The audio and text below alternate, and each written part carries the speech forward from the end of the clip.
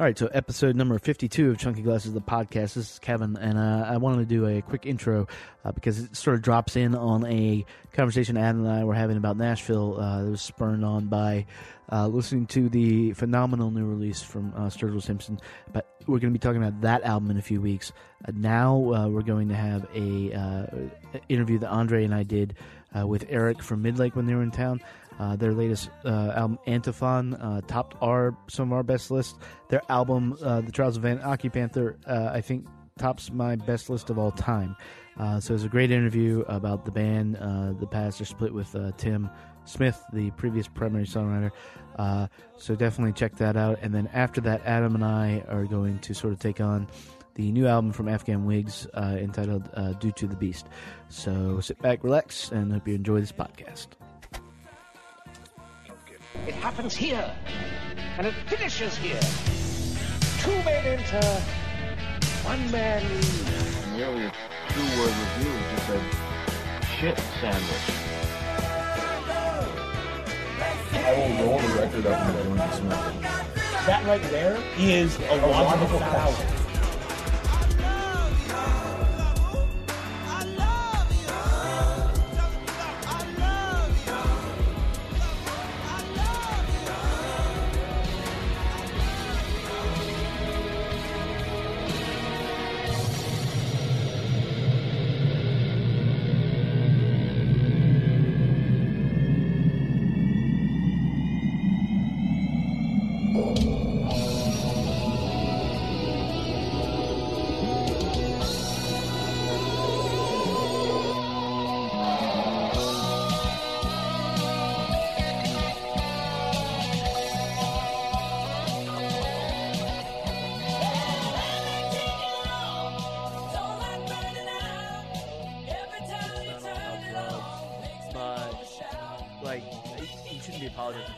No.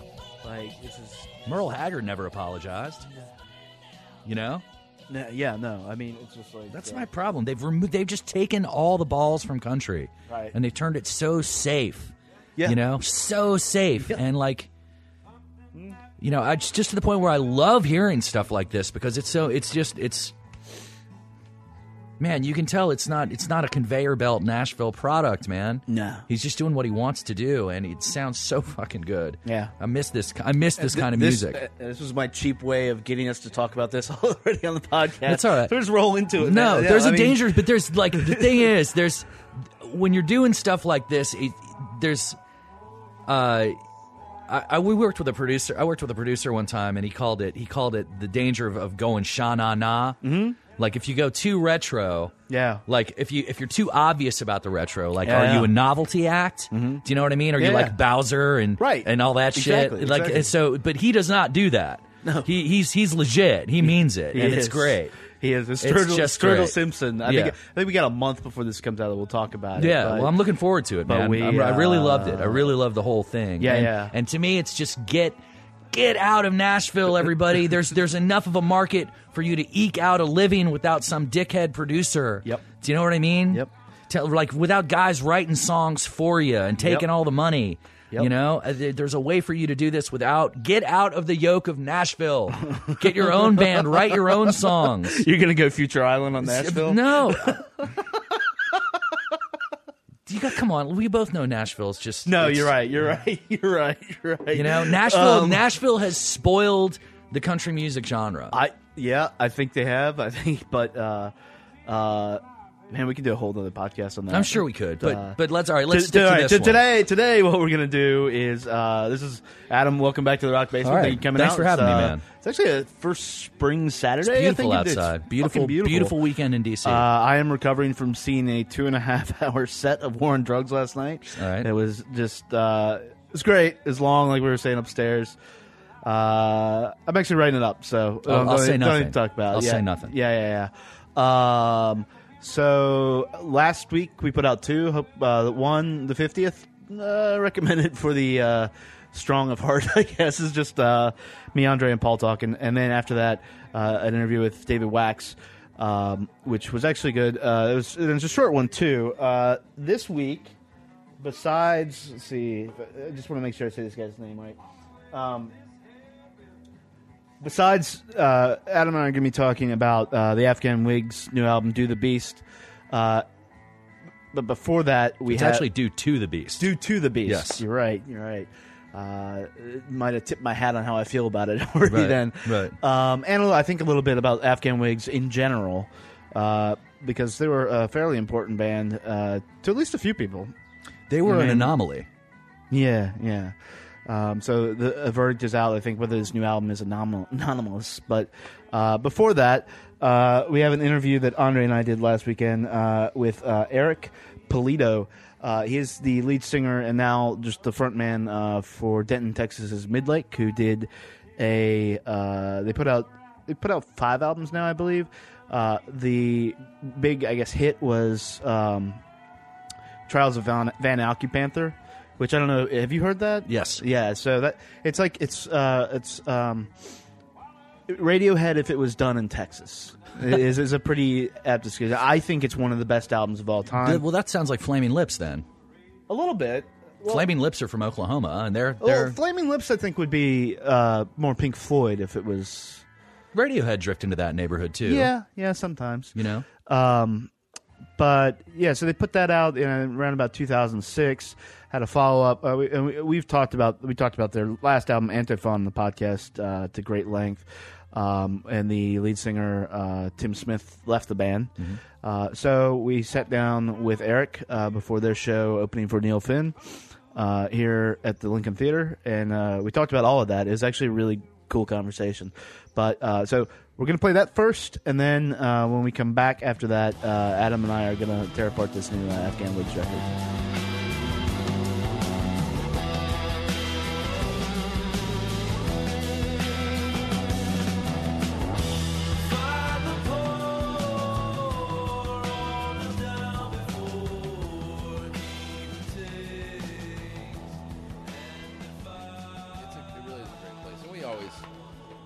Love people visiting, kind of show them a small Texas town with like a historic square and all that, and it's nice because especially when you're so used to like the big city, it's kind of cool to see something where it's not like you're in a rural area, you're still in like a city where you can have things that you want, but it's kind of a more, I don't know, a cooler, like unique vibe. More manageable too, yeah, I feel like. Sure. You know?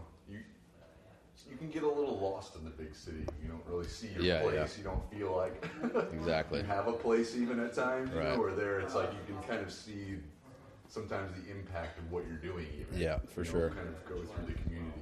Yeah. So I mean, do you guys do stuff outside of the music? You know, say in your community? Well, yeah. I mean, I'm on the Historic Landmark Commission. Just go. Yeah.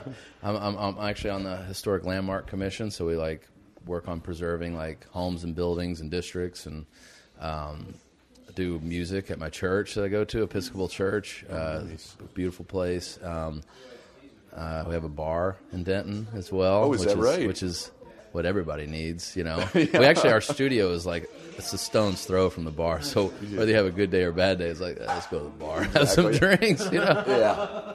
So that's awesome. Yeah. So do you have like a tab for all your other band members behind the bar? Is it like it Cheers? Can get hairy, you know? yeah. Like, where you're like, okay, buddy, it can time get a bit to settle up. Like, yeah. Let's get a little high on your end. Exactly. You know? Yeah. Just a yellow notepad. Exactly. yeah. Exactly. What you do is you just buy certain liquors that aren't on the menu. That way it can just kind of be on the side, you know. Like, right. I haven't started doing that yet, but I think that's my next. You know. And just to let everybody know who's talking, this is Eric from Midlake, and we're backstage at the Lincoln Theater. You're on tour now with Neil Finn. Yes. We are talking about your hometown, Denton, or the town you're in now. Yeah. Getting onto like what you were actually just talking about, that being a small town, you guys have a studio and stuff. How does that play into, I guess, how you guys are creating, or how you created definitely the last album, Antiphon? Yeah, I think it's a double-edged sword, you know, having the studio, because obviously you can abuse the time sometime as well. But it's a cool thing to have, like, throughout the year and any time, you know, to be able to go in, to write, to record, to rehearse, also to produce other people's records, which we've done as well, and brought other people into the studio. And there's, I mean, tons of artists there in Denton, so it's a great artist community. So it's cool to have our little kind of nook there to be able to bring folks in and to do our thing as well. Nice. Were you weren't in the band originally?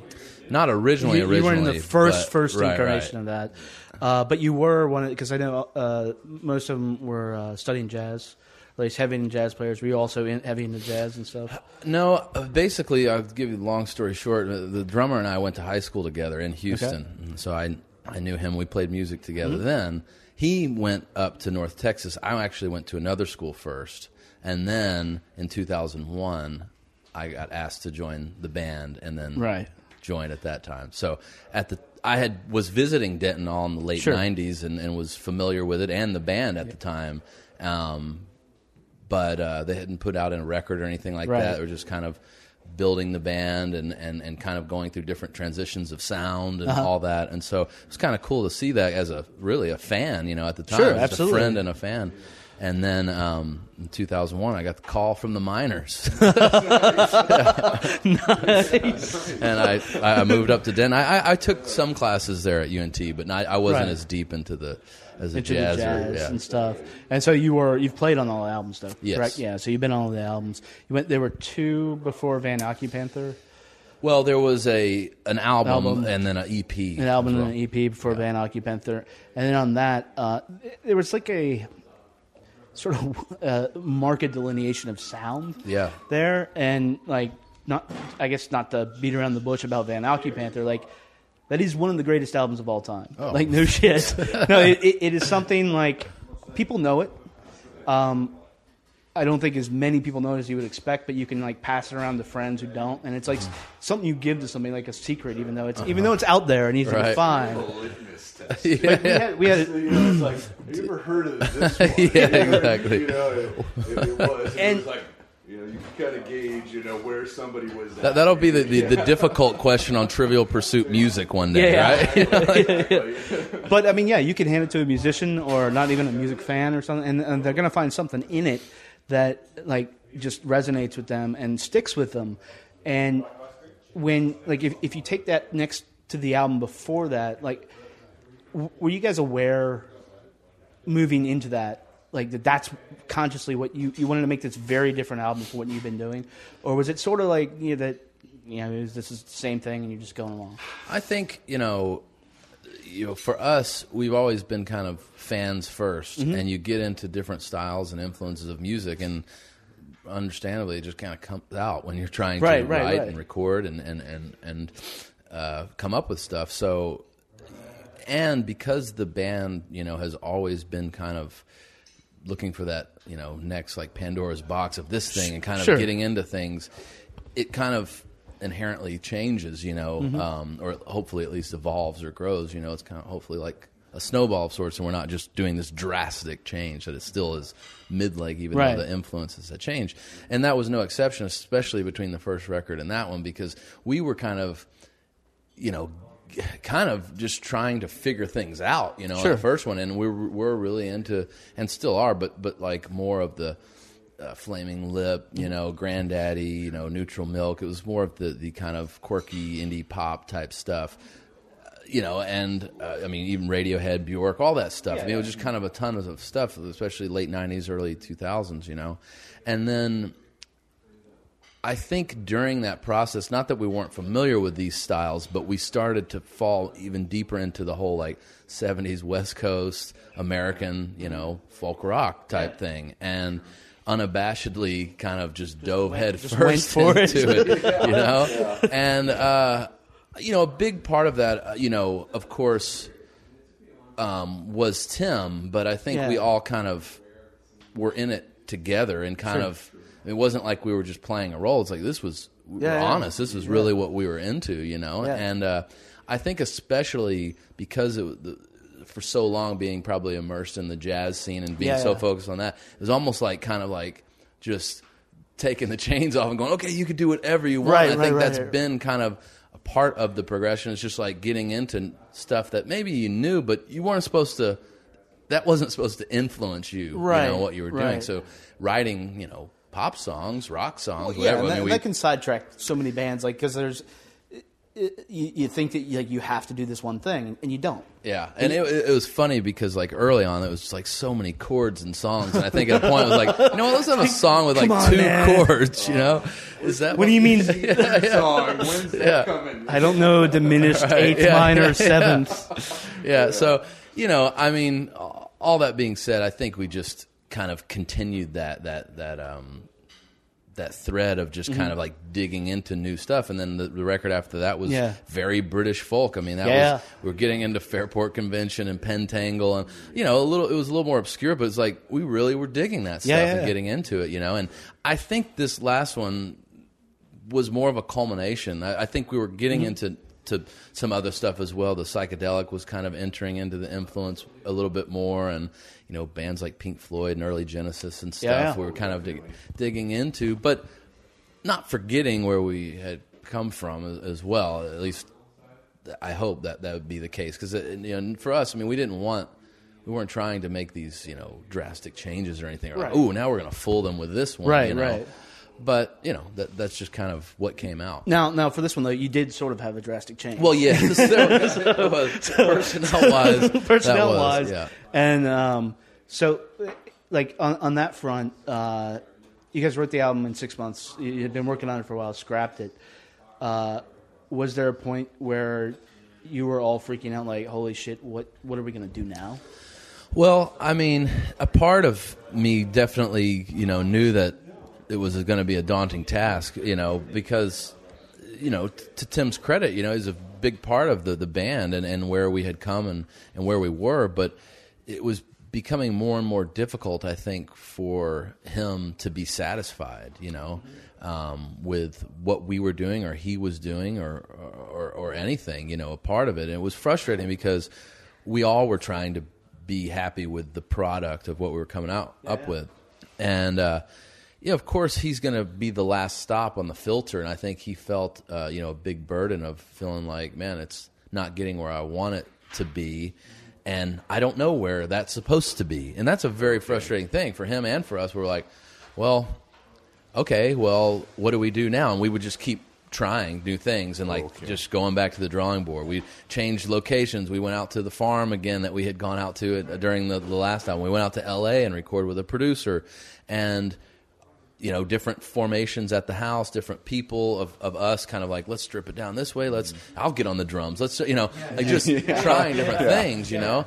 And we were just in the process, unfortunately, you start beating the life out of songs, you know? And then you feel like, okay, well, we got to write new songs or, you know, come up with new parts or make a drastic change to the song. And I think all in all, just for him, he didn't see any hope in it, you know, anymore. And so he obviously left, and it was like, well, I guess we got 2 options here, you know? Either throw in the towel along with him or say, you know, with my own stubbornness, hopefully resilience, like, let's try. Let's just try at least. Let's see what happens. Carry on. Because we didn't know all the hows, but we knew if, you know, we wanted to try. And so we just quickly got to work and decided that to leave that chapter behind would be to not use any of that material, which is kind of a tough pill to swallow just because there was a lot of time and effort put into those songs. Sure.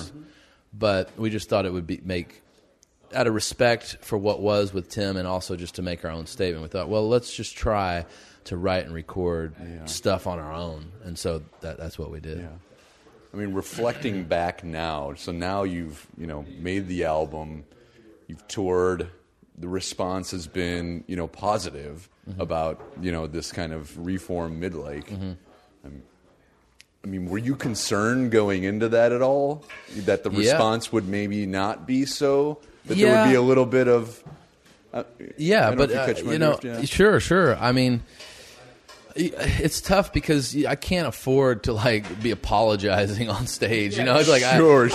You know, and you know, I knew that there might be a bit of a schism that existed with a person that's not into what we're doing or a person that isn't what we're doing. Never You know, get, like, internet comment boards. right. Exactly. Yeah. Because it's always going to be polarizing, especially Of as course. you grow as a band. Even if Tim was in the band, it's like every record you make, it's like, oh, well, that's not that last record. And it's like, no, it's not. That's it's a true. different I record. guess people. So you kind of have to take it with a grain of salt. And for me, if I was going to be up there singing these songs, both new and old songs, I had to own it and just not apologize for it and say, look, you know, if you're not into it, goodbye. You know, like, I'm sorry, but this is what we're doing. And then I believe in it. I hope you do too. But if you don't, I can't help you there. I didn't choose this. You know, I didn't kick Tim out. No. It was his choice, and we just wanted to kind of write the next chapter ourselves instead of it just being, you know, ended there. Like, as musicians, you got to keep going. Well, yeah. And, you know, I don't even think it's an identity thing. I think it's you have this group of musicians that you've played with. It's very tight. You remove one thing. I mean, you were talking about, like, exploring, like, sounds like Pink Floyd and stuff. Yeah. And, I mean, it's a little analogous to that. Well, sure. I mean, bands like that and Genesis, you know, it's kind of cathartic in a way because you can see that those things have happened. It has worked, and I realize it's a different time. But, again, for us, it wasn't. It was just we just wanted to try, you know, because it was not good timing, you know, and it was so much time and effort, you know, put into where we were, and we just felt like, you know, we wanted to give it a try to create something, you know, without Tim and see, you know, if it could work, and we ourselves, you know, before anybody had heard anything, we were just glad that we were able to do it, you know, regardless of how it was received. We were like, man, it was just a success in and of itself that we were able to pull together and really everybody step up. I mean, I think voices were heard, you know, literally and figuratively more than ever, you know, in the band's existence. So it was a cool little experiment. Well, it's weird because, like, you can actually hear that in the album, and it definitely sounds like a Midlake album. But there's a looseness to it, and it almost is like people have been not set free, because that sort of sounds bad for Tim, but it's definitely like an openness to it. You brought in a little more psychedelia and stuff, and it still keeps, like, the chords, like this, like, ridiculous instrumentation, ridiculous harmonies, and you're doing all this, and it still has all that, but just slightly different, a little more. I mean, if the other albums, I think, were, like, very earthy, this is more, like, cosmic. Well, thank you. Yeah, I think one of the things that we tried to not do is be so precious about every little detail and kind of have more of an organic feeling and vibe to some things where you know, once you can get a form and kind of feel like it's right, that you know, track things in a way that it stays. It's not like redoing things to where it almost becomes just too, you know, like an equation, you know, or something like that. It's just too thought out or too precise or precious. So, because that was always kind of a rut we would get ourselves in. We're like, okay, it could be better. Let's keep doing it. And again, like I was saying, you kind of lose some of the life. So we were trying to get that balance where we had, of course, you think about it and you want it to be right, but you still allow there to be some organic nature and life into the things that you're recording. Because for us, I mean, at the precipice of ideas, it was always like the most excitement and life into it. You kind of want to bottle that up. Yeah. But the flip side of it is our, you know, that perfectionist type element makes you go, okay, but it could be a little bit. And you kind of have to just look at one another and go, no, it's as good as it's going to get. And accept that it's going to change, like, when you go out and, like, take it on the road. Of course. And because, you know, you're capturing on record, like, this moment if you guys record it, and it'll start to mean, it probably already has, start to mean different things to, like, you guys as you play it and stuff. Yeah, it takes on its own life. Which you've done an electric tour now, and now you're out on an acoustic tour. Mm-hmm. Why the choice to strip it down as much? Well, I think really the long and short is that the logistics, you know, were the thing that made us do that for this tour. But really, I'm glad that we did, not only because it's been a joy to be able to do the songs in a more stripped down type of way, but I think for people that know us or don't, you know, it was just a different look at you know, and sound for these tunes in the band as a whole. I mean, we usually only do something like this for like a radio show or something like that. But like I was saying, just the logistics to bring out 6 guys and you're your front of house and all that, and there was a West Coast part and then the East Coast. It was just Right. a lot Right, easier right, for right. three dudes to get into a rental car. And it was- So it's just three. yeah. Okay. Just three of It's us. just you playing a guitar and singing, and what's the other? Joey's singing and playing guitar, and Jesse's singing and playing keyboard and flute. Nice. So, Okay. Very nice. Very nice. And so far, like, the audience has been like, oh, they've loving been it? great. I mean, Neil's. I mean, he's amazing himself, but his crowd is just a perfect crowd, and these venues have been great because they're seated, nice theaters. So usually, when you see an acoustic act at a venue, it's like people are talking over it, and understandably, it's just probably not the forum for it. But these theaters are perfect for what we're doing. yeah, and this theater in particular is actually super nice. Cool. The acoustic, I don't know what they did to fix it up, but the acoustics are just like tight. Awesome. Yeah, I haven't walked out there yet, so I'll see it here in a sec. You'll enjoy it. Well, What songs have been like really? Have you had to reformat any of the songs to kind of take on a different personality in this format? Like I'd say even say the lead track off your last song, album Antiphon, to play that acoustic, Yeah. it would just take on a whole different form. Have you actually taken the time to sort of? Well, let's reimagine some of these songs in this format. Yeah, I mean, it does somewhat. I mean, a lot of these songs, that's how they were. That's how they were written. So, kind of stripping it down, kind of takes it back to kind of the precipice of the idea and the writing, and it's kind of nice. It's like getting the guitar out around a campfire, and just singing the songs in their truest form, and not leaning on the sonic scope as much, which is great to do with the full band, but it's cool for us to be able to do it in this way as well. And some of the songs lend themselves maybe more to it than others, and we're not obviously playing all of the songs. But yeah, we've been playing a handful of them and throughout the tour, and it's been really fun to do so. Yeah. How has the songwriting process changed at all since the dynamics in the band have changed a little bit? Yeah. Has that whole process changed? Because I know in the last album you took 6-8 months to write and record the whole thing. Antiphon was. Antiphon was, and 6. so it sounds like the process has changed a little bit. Yeah, I mean, it did. Obviously there was probably a sense of urgency in a way, just because it's like you're running a marathon and like, all right, now that just happened. I want to finish this thing, but not. It wasn't because we just wanted to finish it. You know what I mean? There was just kind of an excitement and an urgency to figure things out and to continue. So I think that helped, but also people were coming up, like I was saying, how voices were heard in a big way.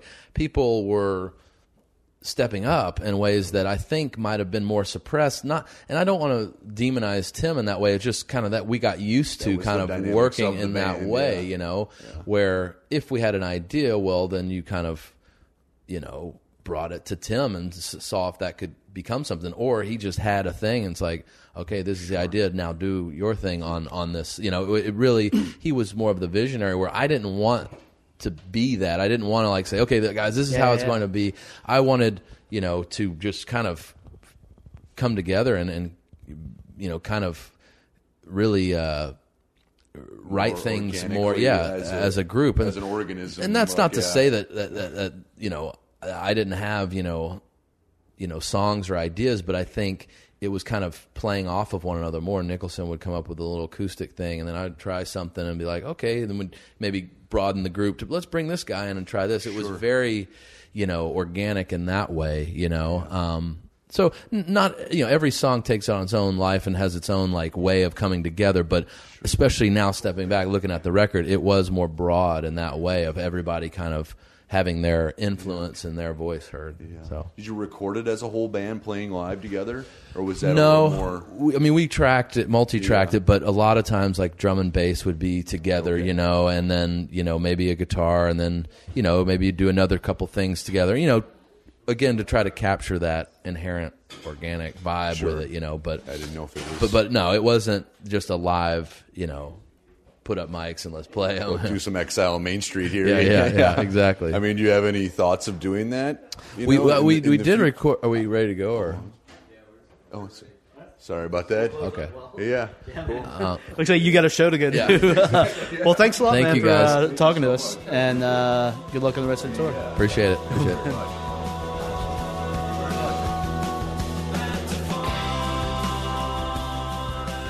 Yeah, so that was our interview with Eric from Midlake. I want to thank him a lot for sitting down with me and Andre. It was a good time, and as you could hear, we literally ran right up until the point where he had to be on stage. So, very gracious fellow. If you are in Denton, Texas, I think you should visit their bar. We'll find out. Maybe put that in the show notes. They own a bar, by the way. So that's a nice thing all to things do. that were revealed. Adam hasn't heard the interview yet, though. So, all right. So now that was that, and now we're going to move on to the new album from Afghan Wigs, "Due to the Beast."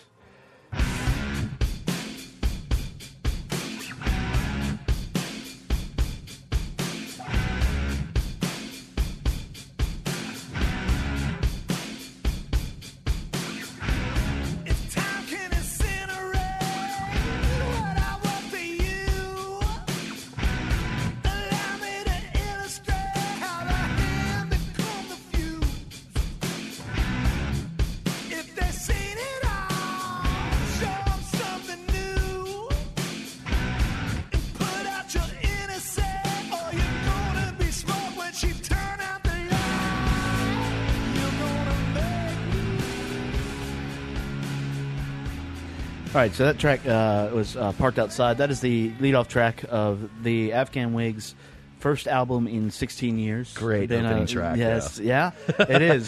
Straight up Afghan Wigs. Yeah. Not afraid. We will kick you in the balls. Opening track. Yeah, you know? which, I mean, if you aren't familiar with Afghan Wigs, that's sort of their MO. Right. There's no... they weren't ever staring at their shoes. As a no, band. they weren't ever staring at their shoes. They were in your face. A lot of times, they're in your crotch. I mean... What I always tell... Whenever someone asks, who's never heard them, I always tell people that the Afghan Wigs were like... soul music written by the devil. Mm-hmm. Like, That's a good description. Yeah, like Al, it's like Al Green. Kyle Green's singing about how much he loves you, and Dully is singing about how he's waiting for you to fall asleep so he can go through your purse to get cab fare. Yeah. And then maybe on the way home, hit the bar and Yeah. see if he can pick up another girl. Yeah, he is... Which is scummy, but... It is... But goddamn, it made for I think some of the most thrilling rock and roll in the mid '90s, mid to late And '90s. what was so weird about that was those guys. What the hell were they? They're from Cincinnati. They were wearing suits. What the hell were they doing on Sub Pop? They're on Seattle's, like, the premier Seattle underground label of Sub Pop with Mudhoney and Nirvana, for Christ's sake. And here are these guys from Cincinnati. And when people from Kentucky say they're going to the big city, they mean they're going to Cincinnati. Yeah. Do you know what I mean? Yeah. Oh, I'm from Ohio. I know exactly what you mean. Yeah. So it's not. It's just weird. Like, how did they end up there? Who the fuck are these guys? Don't know. But like you said, they got on Sub Pop. They the hit I guess they had was the album Gentleman, masterpiece, which is a masterpiece. It is not as we will say many times, not easy listening. It is. It is difficult. It's difficult to explain to somebody why you like it. It emotionally. It's very incorrect. Raw. I'll tell you. Yeah. I always. Did I ever tell you about? Like, I know. I used to know this. I'm friends with this girl, and she used to tell me that. She got out of a relationship and then she started dating, and whenever she'd go to, like, back to someone's house or something, she'd always look through the CD collection. And if it looked like Gentleman was there and it had been played a lot, she never went out on another date with the guy. Wow. And I get it. I get it. But no, because Gentleman is the soundtrack to a fucking emotional disaster. Yeah, no, it absolutely is. It's every bad impulse you've ever done. And this is like not like to be enjoyed gender specific, No. but I think it is. I mean, a lot of what Dolly does is exploring issues of just being a man. Right. I mean, and let's be clear, like this, he can be considered like a truly, like, a sexy man. Ladies look at him and he's like, this is a classic man, but also very deeply, deeply troubled, Like deeply flawed. right. and whether or not he is or not, I don't know. We don't know him, but on record, this character, if you will, that he plays, and that really came to a head on Gentleman, is very deeply flawed, very scarred, very aggressive, very angry. And it takes music that, I mean, this came out during grunge, so That's another thing. it takes music Again, flannel, ripped jeans, everyone looking at their shoes. He's wearing a suit. and so you know, when this came out, there was that, and then all this stuff. Was clinical, maybe is too strong a word, but certainly more sterile than this. Right. This had soul. This had you cannot listen to Gentlemen like and not have a very visceral reaction to Well, it all depends. Here's the thing. I know guys who everyone knows that guy. Everyone has that friend who like marries his high school sweetheart. Do you know what I mean? Yeah. And they have 2 kids and they're still married, and they tell you, we have our rough patch. But, they never really do. Those guys never get the album Gentlemen. Right. They never understand it. Right. But, like, I understand it because I've been in terrible relationships. Right. Everybody who's been in a terrible relationship gets it. And, like, and we're talking about total disasters. We're talking about, like, and, like, so the angle Dully is kind of coming from is, like, all my shit is in the yard, and like, my best friend's number is on her caller ID, and I'm going to go out and revenge bang the entire female species, and I'm going to start with you. Right. Do you know what I mean? Yeah. That's Dully's mindset. And, like, eventually it gets to the point where you don't relate to that anymore, and that means you're getting healthy. Do you know what I mean? And I don't know if it's even that you don't relate to it. I mean, it is unhealthy. Yeah. But what has been remarkable throughout their career, to some point, is that how eloquently he is able to express that. Right. So jump forward 16 years. Well, let's go from that. There was Black Love, which is almost like a noirish. I mean, there is a little noir to this stuff. That was a soundtrack to a movie. Yeah. That was a soundtrack that was like a musical almost. Yeah. Felt like a musical. Yeah. And then 1965 was their last album before this extended hiatus. Right.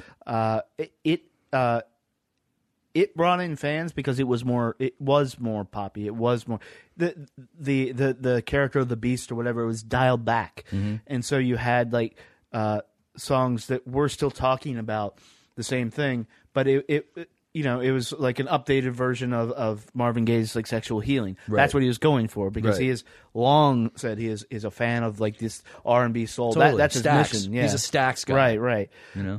So when you get to this album, it's unclear. I know going into it, what to expect, and I'm still not quite sure what to make of it because that character, that anger, that is, I think, has become a brand for him. And I mean, you can jump in and interject any time. I agree with you, but it's almost become a brand for him, and so I have to wonder.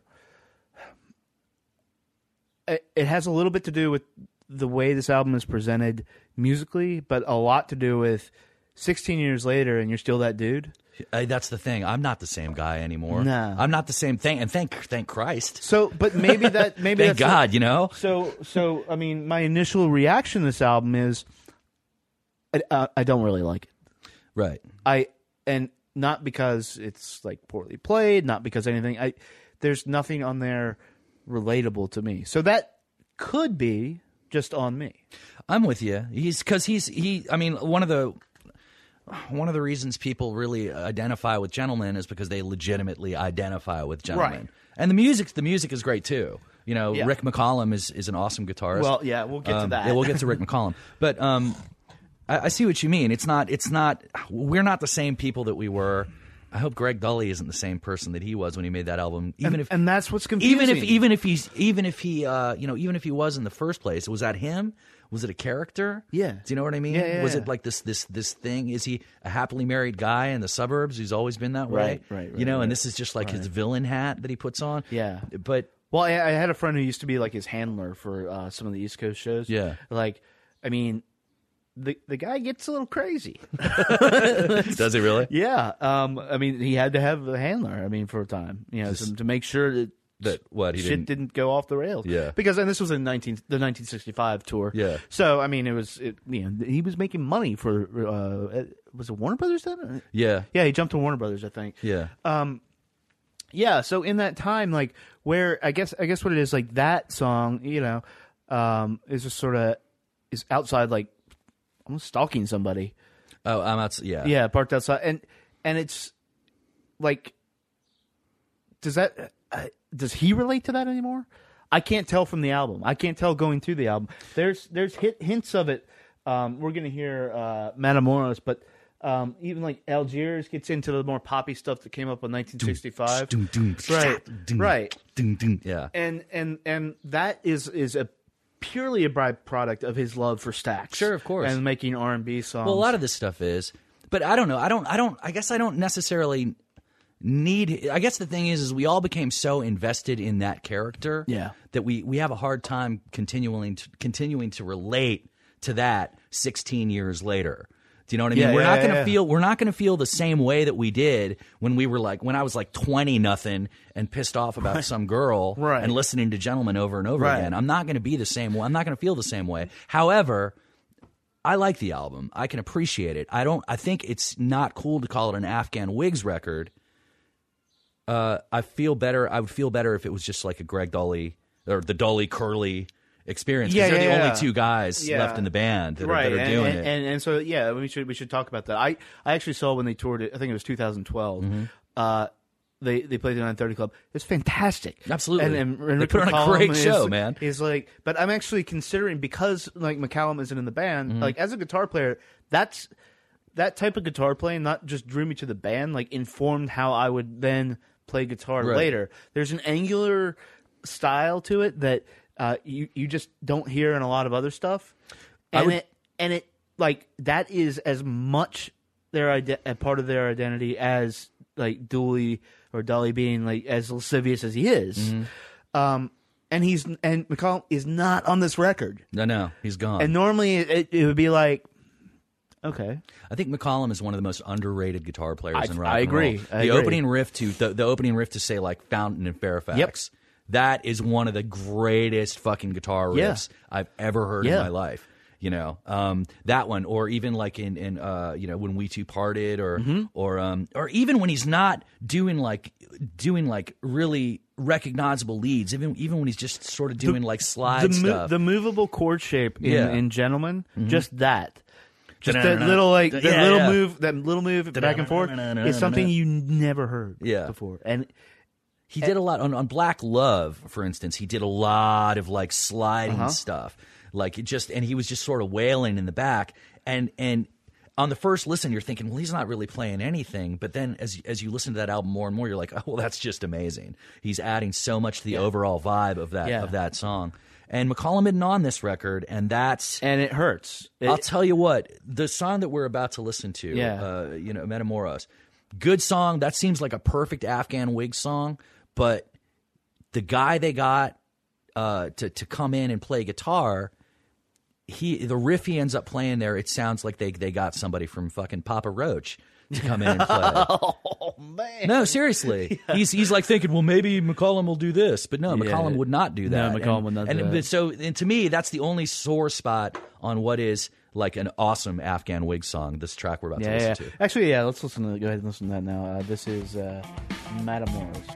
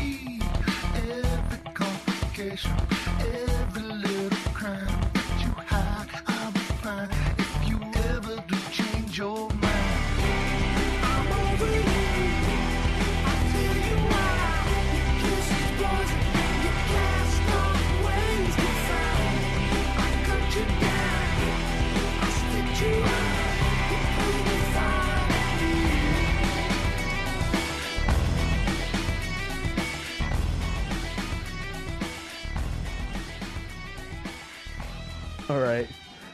It's that riff, man. It's that guitar riff.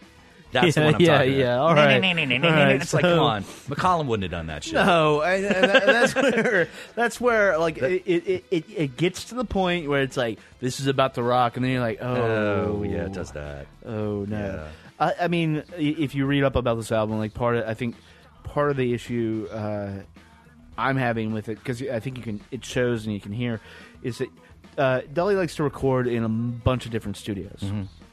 And shot on location is what he calls yes, it. shot on location. Yes. And while that is admirable for, I guess, the creative process or whatever, when you're putting something down on record, like, there needs to be a consistency. Yeah, and there isn't. And there yeah. isn't. And so you can hear, like, almost breaks where stuff might have been recorded at one place, might have been recorded at another place. But it never, like, comes together like a Afghan Wigs record. Yeah, should. it feels like he front loads all the ass kicking stuff on the first 20 minutes, and then like it just sort of loses, it runs out of gas. And a lot of the other Afghan Wigs stuff, it was just like there was a really good flow to it. Right. You know, there were peaks and valleys. Black Love is like a perfect example of that.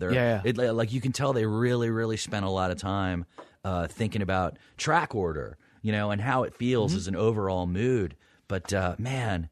Yeah, this one they front loaded all the really quality ass kicking Afghan Wig stuff, and the rest of it was ballads. And at the end of it, you're just sort of like, all right. I'm saying I think it's a good album. I just, again, it shouldn't be called an Afghan Wigs album. Yeah, I mean, and I have a theory about this record in particular that, well, actually about the band. Sorry, they struck a precarious balance. Mm-hmm. Of stuff that, like, I mean, because look, that riff is in there because it very easily could have been. Like, there is nothing. There's an intangible thing saving that back in the '90s from being, you know, Shinedown or whatever the fuck it is. Yeah. No, but there really is. I mean, it could. You know, you're all using the same tools. Yeah. Like, and you're all influenced at the same time. I mean, it was a zeitgeist, and this stuff did come up. I would put them almost in grunge because they just, there's a certain angst and feeling to all that music. Yeah. They were less, I think, I would say they were more polished than Mudhoney. Yeah. Less polished than Soundgarden. Right. I don't even think they deserve to be put. The only thing that puts them in the same neighborhood as those guys is the time that they were out and their association with Sub Pop. Otherwise, to me, they're completely unrelated from that entire subgenre of music. Yeah. You know? Yeah. I mean, but so my theory is that because that balance was so precarious, and because it's been so long after, that especially you take out McCollum, like, it's almost like because of the subject matter, you didn't really want to hear an album that, like, emotionally raw or painful, right? You know, but you are absolutely compelled, like, you know, to hear that. There, I mean, if you haven't heard Gentlemen, you need to hear it, and once you hear it, you can't stop hearing it, right? Like, it's one of those things that gets under your skin, and without all those things in play, I'm not sure where this band should exist, like what place it should exist in, right? And so what we have here is a thing called the Afghan Wigs, but it's a Dully project. Yeah, it's a Dully project, and Curly happens to be in on it. And Curly happens to be in on it. But other than that, I mean, without McCollum, you know, and drummer, they never really gave a shit who the drummer was, to be honest with you. They didn't care about Steve Earle, the original drummer. Buchignani. Steve Earle, the country great? No, he just happened to be named Steve Earle. Yeah. And Steve Earle was a pretty good drummer, but in terms of but Buchignani is the guy who played on Black Love. He was awesome. He was in and out for one record, but it was a great record. And I saw them play live with Buchignani on drums, and holy cow, that guy was just I actually saw that. Rock I saw solid. That too. Yeah. So I mean, it's a matter of, like, for this record, I think, are you a fan of Dully's work? I think, I mean, I am. I am totally. I am always interested to see what he's doing. But, like, was it the Gutter Twins, Twilight Singers? Exactly. Those are all projects that, you know, people were always asking, like, oh, when are they going to reform Afghan Wigs?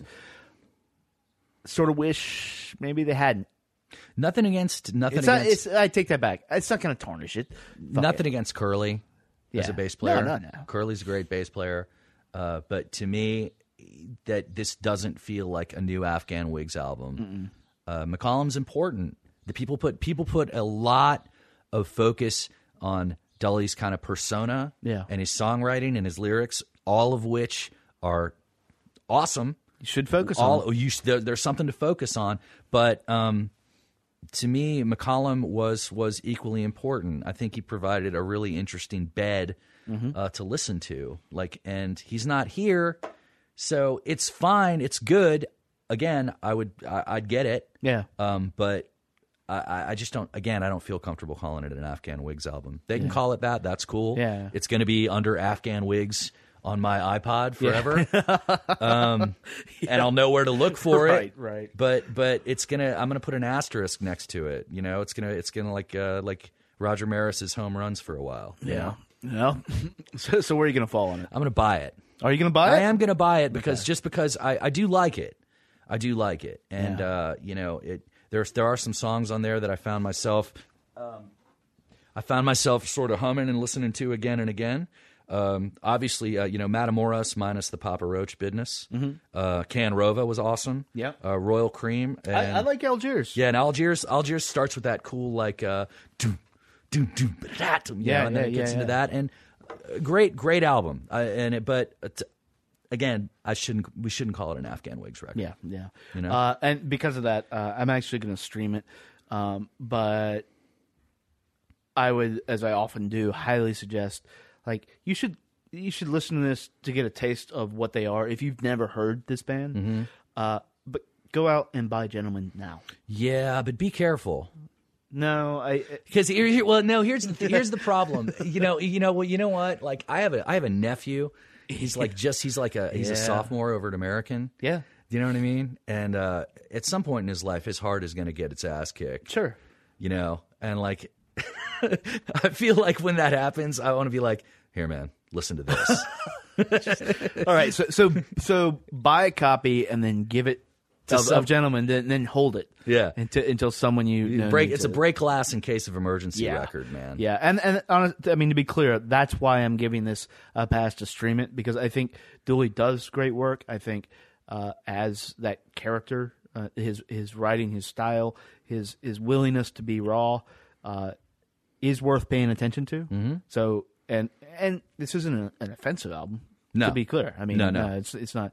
It's just I think we both, which is why I think we're the only ones on the podcast. Is why, because we both have a long history with listening to this band and enjoying this band, and just expectations super high. Yeah, and they're super high. Didn't get met. They didn't get met. They weren't completely crushed. Right. But I'll buy it. But again, not an Afghan Wigs record. It's a Greg Dully, the Dully Curly experience. Sweet. That's how I'm putting it on the site. Exactly. Cool. Well, Adam, thanks for coming by this week. Thanks for having me. Yeah, next week I think we're going to have either an interview with White Hinterland that Andre did, or something else. I'm not sure. A couple albums, but yeah, we will talk to you in about 7 days, and so keep putting good shit in your ears, and we'll see you then.